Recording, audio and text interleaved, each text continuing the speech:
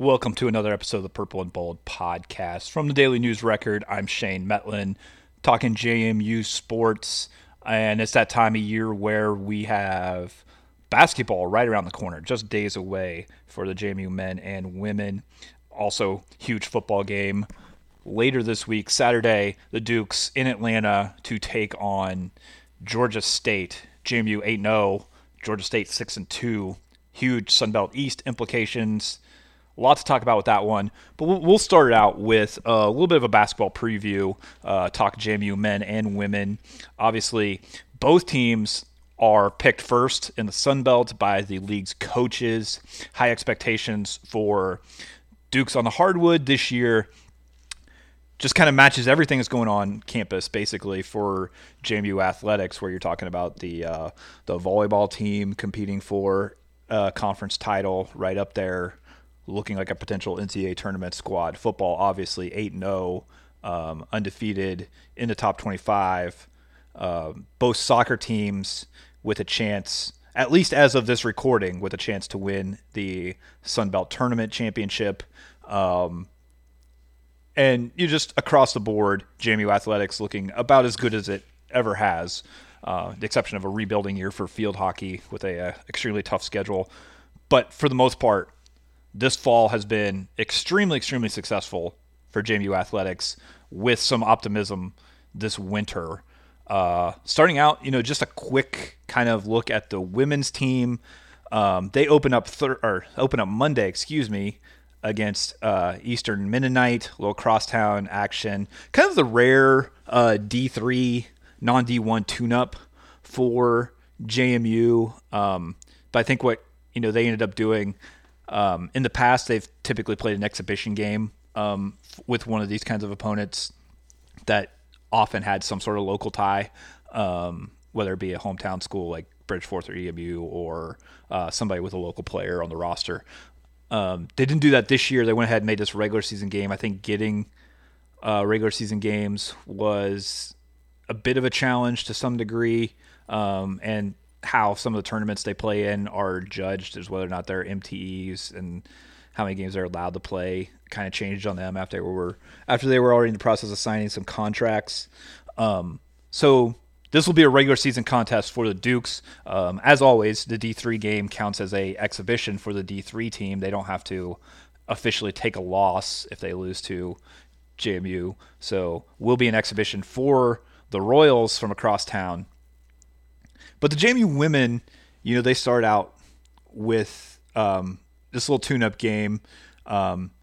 They've gone the route that a lot of men's teams, including JMU's men's team, have gone in the preseason in recent years, with a couple of close scrimmages. I've heard that those went, relatively well. They've learned some things about themselves to play those games. It's going to be a little bit different looking team for the Dukes this year. Tons of size, a lot of power in the paint, an extremely good three-point shooter in Peyton McDaniel. But the go-to player from the last few years, Kiki Jefferson, is out the door. She transferred to Louisville after playing 4 seasons at JMU, winning the Sun Belt Player of the Year award last season. And Sean O'Regan, JMU's coach, has, kind of said, the big thing last year and the year before and the year before that, when they're down 4 or up 4 or whatever it happens to be in the last couple minutes of a game, he knew he could just give the ball to Kiki and she would either get a bucket or get to the free throw line. That was almost a fact that would happen late in the game if she had the ball in her hands. Probably, I would say 90% of the time when JMU needed points late in a game, she was at least able to get to the free throw line. They're not going to have that this year, so the offense is going to look a little different, particularly in crunch time. Probably maybe one of the most interesting aspects of the women's team that I've come across so far is, Sean saying he's really looking at, possibly a twin tower type lineup, that JMU has a pair of 6'4" centers in Anna Goodman and Susha Kozlova. They're both players who have proven to be starting caliber centers at this level, and not just hey, we'll stick you in the starting lineup because you're tall, they've produced. Anna Goodman averaged almost 8 points a game 2 years ago when she was, the main big for a JMU team that struggled a little bit, but she's a proven offensive player. She was a good rebounder that season, averaged more than 6 rebounds per game, but she's hurt to start last season. And Susha Kozlova is a transfer from Middle Tennessee. She was really the only option at the 5 to start the season last year, and she played extremely well. Ends up averaging 10 points a game, grabbing 5 rebounds a game last season. So you've got 2 6'4" centers who could, on any given night, give you a double-double. And you look around the Sun Belt, and nobody else really has one center with that kind of size and also proven capability. There are some big players in the league. You look around, some teams have brought in some transfers, but, for the most part, you're talking about, somebody coming from Lamar after they averaged 1 point per game, but they are 6'4". And that's what, JMU players are for the most part going to be going against this season when you're talking about in the post. That could be a huge advantage for the Dukes when you just look at the pure size and ability at the 5 position. And O'Regan's talking about potentially playing them at the same time together. Kozlova possibly playing the 4. She's a little bit more mobile. But, playing 2 players on the block, almost kind of a throwback to these days where, a lot of teams will play 4 out. JMU's even done that a little bit in the past year with 4 guards. But, they're going to work inside out a lot and probably be kicking it out to Peyton Jefferson on the perimeter. Or Peyton McDaniel, excuse me, not Jefferson. Be kicking it out to her on the perimeter, which is a good way for her to catch and shoot. It'll be interesting to see just how this offense flows with changing up the style a little bit based on the personnel. Even beyond the 2 we talked about at the center position, Ashante Barnes is a transfer who started her career at ODU, went to junior college, is back in the, she played in the CUSA before. Now she's back in the same league as ODU, both these teams in the Sun Belt. So she's probably going to get a lot of minutes at the 4 as well. It's a pretty deep team, a big team. There's a lot of size. Steph Odekirk is somebody who can kind of change it up. You bring her off the bench potentially at the power forward position, and now you got a stretch 4 who will go out there and shoot threes, one of the best 3-point shooters on the team. So you can throw a lot of looks at teams if you're Sean O'Regan this year. And I'm really looking forward to seeing them play just to see how different they do look with this kind of change up in personnel. So it'll definitely should be a fun season for them. Like I said, favored to win the Sun Belt Championship again. They would be repeat champs if they can pull that off. Huge season for women's basketball. On the men's side, also picked to win the Sun Belt. The first time in a while that the Dukes have been picked to win the conference they're in.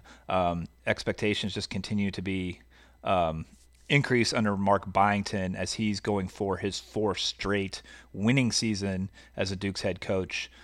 It's been since the early 90s that JMU has had 4 straight winning seasons.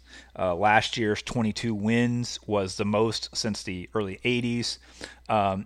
He's certainly taken JMU to a different level after the program really struggled under Lewis Rowe for 4 years before Byington arrived. Recruiting has gone well, and he's really, I think, he's come up with a plan for how to maneuver the transfer portal area at a school like JMU. And, you're going to potentially lose some guys, which they have, but they mostly hang on to the guys that they really wanted to keep.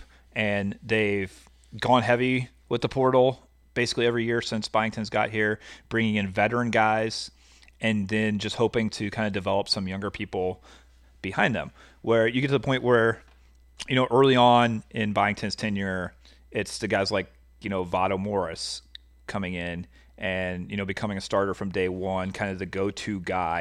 You have him, as somebody who's established.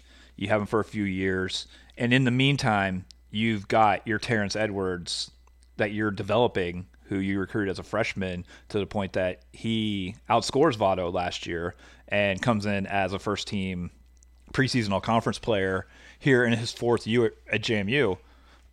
You really just think about maneuvering what's happening in college basketball right now. It's about as best as you can hope for at a mid-major like JMU, where you have a lot of resources, but you still don't have like the tremendous recent success to try to sell on these teams. You're not talking about a team that's made a deep NCAA tournament run lately that helps you with recruiting. So what they're doing, I think, has been pretty solid strategy and pretty well executed in terms of trying to build this program up on the men's side. That said, I already mentioned, a Terrence Edwards coming back as a potential Sun Belt Player of the Year candidate himself. He was a Sixth Man of the Year last year. He can do a little bit of everything for the Dukes.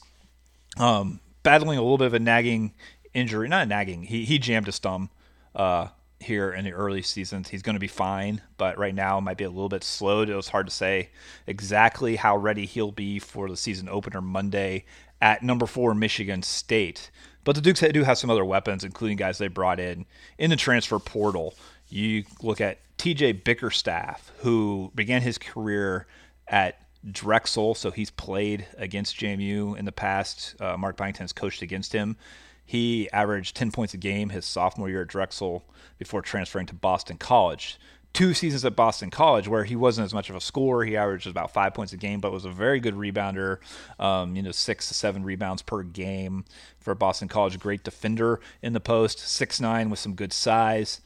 He's potentially a big difference maker. I don't think JMU's had a veteran, skilled true post player, quite like him since Mark Byington has arrived. So he adds definitely an element to this team. Jalen Carey, freshman, I think is also going to get significant minutes in the post.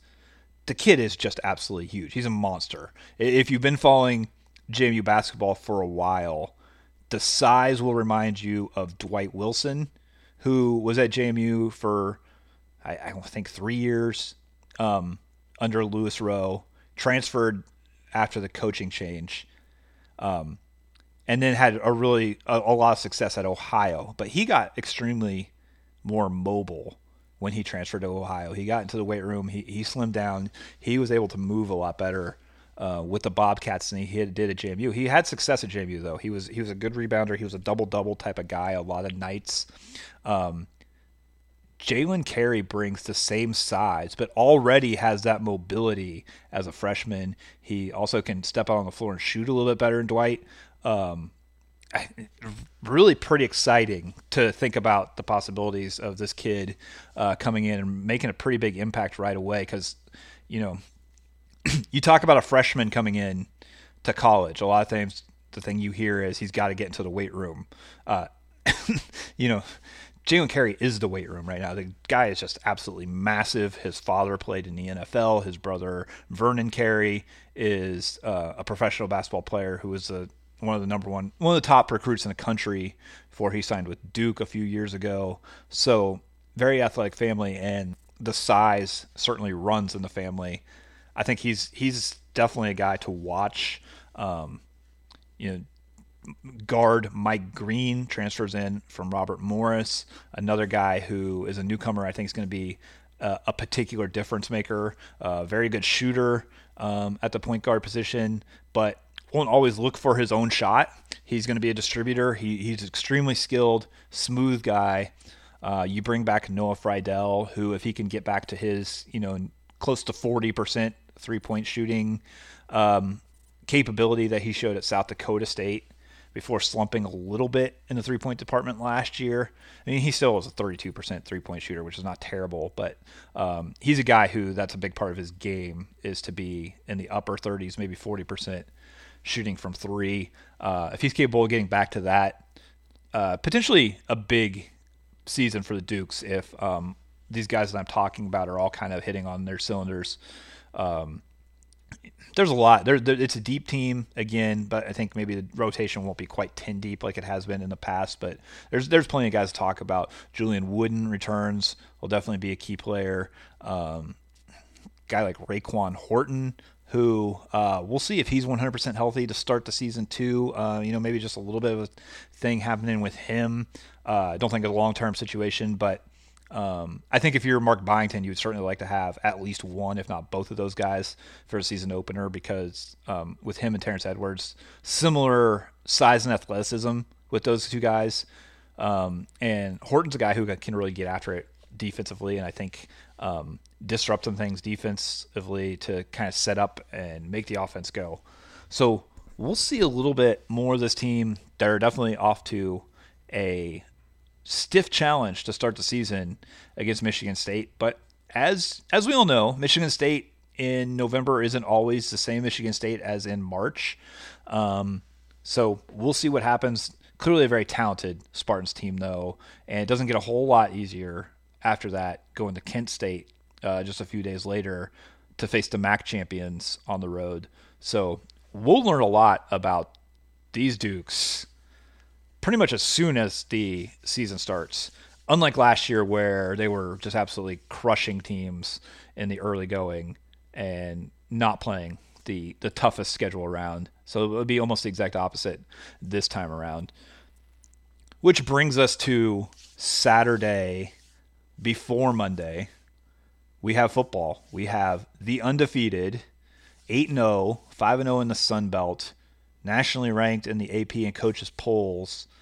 JMU Dukes traveling to Atlanta to the place formerly known as Turner Field, now Center Park Stadium, to play a somewhat surprising Georgia State team where the Panthers are 6-2, they're 3-2 in the Sun Belt. One of those losses was to West leading Troy, a team that JMU was able to kind of squeak by at Troy early in the season.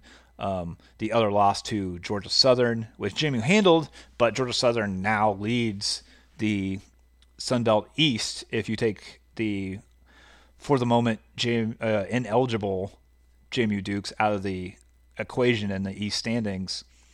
Georgia Southern would be in line to go to the conference championship game right now. So this is a good Georgia State team. This could be one of the bigger challenges of the season for JMU to play this team on the road. They have a dual threat quarterback in Darren Granger, who I really believe at times is the most dangerous quarterback in the Sun Belt because of his ability to do it with his legs and his arms. We saw it some last year. JMU obviously, when they fell way behind against Georgia State at Bridgeport Stadium a year ago, JMU obviously had some turnovers and some big mistakes and some things, but you're also talking about Darren Granger making some plays. The Dukes obviously mounted a comeback in that one, looked very good in the second half. It was kind of like they flipped a switch and said, hey, we're not supposed to lose to this team. Comes back and does that in the second half and gets to win against Georgia State, led by the same quarterback who has been playing at pretty close to an all-conference level this year, especially at times. Handling him, I think, is going to be a unique kind of challenge for JMU. They mostly dealt with quarterbacks who would probably prefer to stay in the pocket for the most part, other than Cam Fancher at Marshall, who I think might prefer to kind of roll out and use his legs a little bit more, but was just so beat up in that game that wasn't even hardly an option for him and got more and more beat up as JMU just continued to hit him. Getting those hits on Granger is going to be a tougher challenge, but it's also going to be a key for JMU in this one to not only let him get to the outside, but also hit him when he does try to run. You want him not feeling like he wants to run in this one. And JMU's done a good job with that with various quarterbacks this season. I don't think a lot of quarterbacks would say that they've had the most fun they've had all season playing against JMU, where guys like James Carpenter, Jeremy Croma, Mikhail Kamara, and of course Jalen Green are laying hits on these guys throughout the game. The stack numbers speak for themselves. The tackle for a loss numbers speak for themselves. But JMU's hitting their quarterbacks even on a lot of plays where they're not registering tackles. They get the ball out as they're throwing, they're getting hit as they throw. It's been one of the big things for this defense that the defensive line has been able to kind of make life miserable on quarterbacks. What we saw from ODU last week was a quarterback who wanted to get rid of it quickly, so he didn't take as many hits, and he didn't. That was, ODU had given up the most sacks in the country coming into that game. JMU had recorded the most sacks going into that game. They got a few on Grant Wilson of ODU, but for the most part, he got the ball out of there quickly. They ran those wide receiver screens. The officiating was pretty loose as far as like what they allowed on the outside with the holding and stuff. It's not necessarily a negative comment on the officiating. It's just the way that game was called. I think both sides. But that maybe benefited ODU a little bit just because of what they were trying to run with those quick passes to the outside and, just trying to get past that first level on the corners. And ODU did a pretty good job with that. And you throw in a mobile quarterback to the mix with a team that also will try to do some of those similar things, stacking receivers outside, throwing the ball quickly, coming back with a good running back in Marcus Carroll, in addition to Darren Granger, two guys who can run the ball very well. Cut back against the grain as you get guys going in one direction. I think that Georgia State does present a particular challenge to JMU. But there's also the scheduling. This is one of those cases where the scheduling probably works out fairly well for the Dukes because they played ODU last week and they got to work some of those things out on what happens with those tosses to the outside, out to the sideline, just short, not downfield passing game that ODU was able to find some success with. That set up some more slant type routes, and then the one big play where Dominic Dutton got behind the cornerback for the long pass after going sideline all day. They were able to get one touchdown that way. I think JMU's obviously made some adjustments. Their players have talked about how they've learned some different things about handling those assignments. The secondary has talked about the need to just stick with their receivers wherever they go. Even if they stick with their receivers, I think they trust the front seven, the linebackers, and obviously the front four linemen to do a good enough job containing that run and containing Darren Granger on some scrambles that I think they feel like they could probably handle things a little bit differently than they did last week against ODU. So we'll see. We'll see what happens with this offense from Georgia State. It's been an interesting, explosive, and entertaining offense throughout this season. With the exception of a game against Troy, where the Troy defense did quite well taking care of them. If you can force a few turnovers against these Panthers too, I think that definitely bodes in JMU's favor. And if an offense can kind of keep the ball out of Granger's hands, maybe doing a little bit more in the running game, which I think Curt Cignetti has hinted is a big part of what JMU wants to do this week. At least a bigger part of what JMU wants to do this week after they've, threw the ball a lot last week, 40 times for Jordan McLeod. It'll be interesting to see how JMU ends up handling like what I said is generally a pretty entertaining offense for the Panthers. On the other side, JMU's offense will try to, basically continue to do what they've done. So what will we see from this JMU offense this week? Last week against ODU, Jordan McLeod, 27 for 40, 340 yards, 3 touchdowns, only sacked once. He did throw one bad pass before halftime, led to a pick. And you lose your left tackle, Tyshawn Wyatt, as he's making the tackle on the interception return. So that was unfortunate, but another great game for McLeod overall, as this turns into a exceptional season for another JMU quarterback. This time after McLeod didn't even earn the starting job to start the season. You look at the running game, though. Curt Cignetti's offered some hints of what to expect here. I think we're going to see an attempt to run the ball a little bit more, potentially. Coming off last week, Tyson Lawton, 13 carries, 67 yards, and Kaelon Black, 10 carries, 44 yards. We're talking about both guys averaging over 4 yards a carry. In Lawton's case, 5.2 yards per carry. That's solid. That'll get it done. But that's not a lot of carries for your 23 carries total for your running backs. They did not go with anybody else. Did ask Curt a little bit about LaTrell Palmer in weekly press conference, who has not been carrying the ball in recent weeks.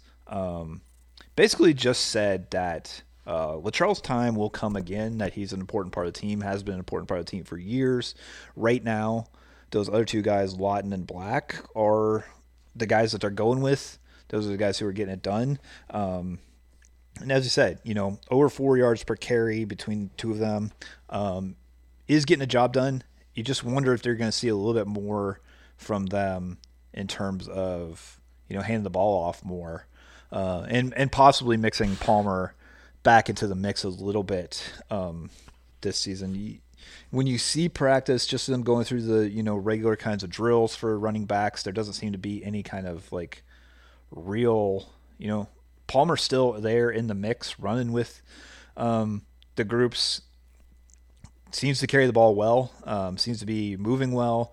Don't really see much reason for him to be losing playing time other than just Cignetti feeling like those two guys are the ones to go with right now. But he did say he thinks that there will come a time where they call LaTrell Palmer's number again. So we'll see if we see more than two running backs this time. McLeod also carries the ball a bit in the running game. They may try to get that going a little bit more too with him.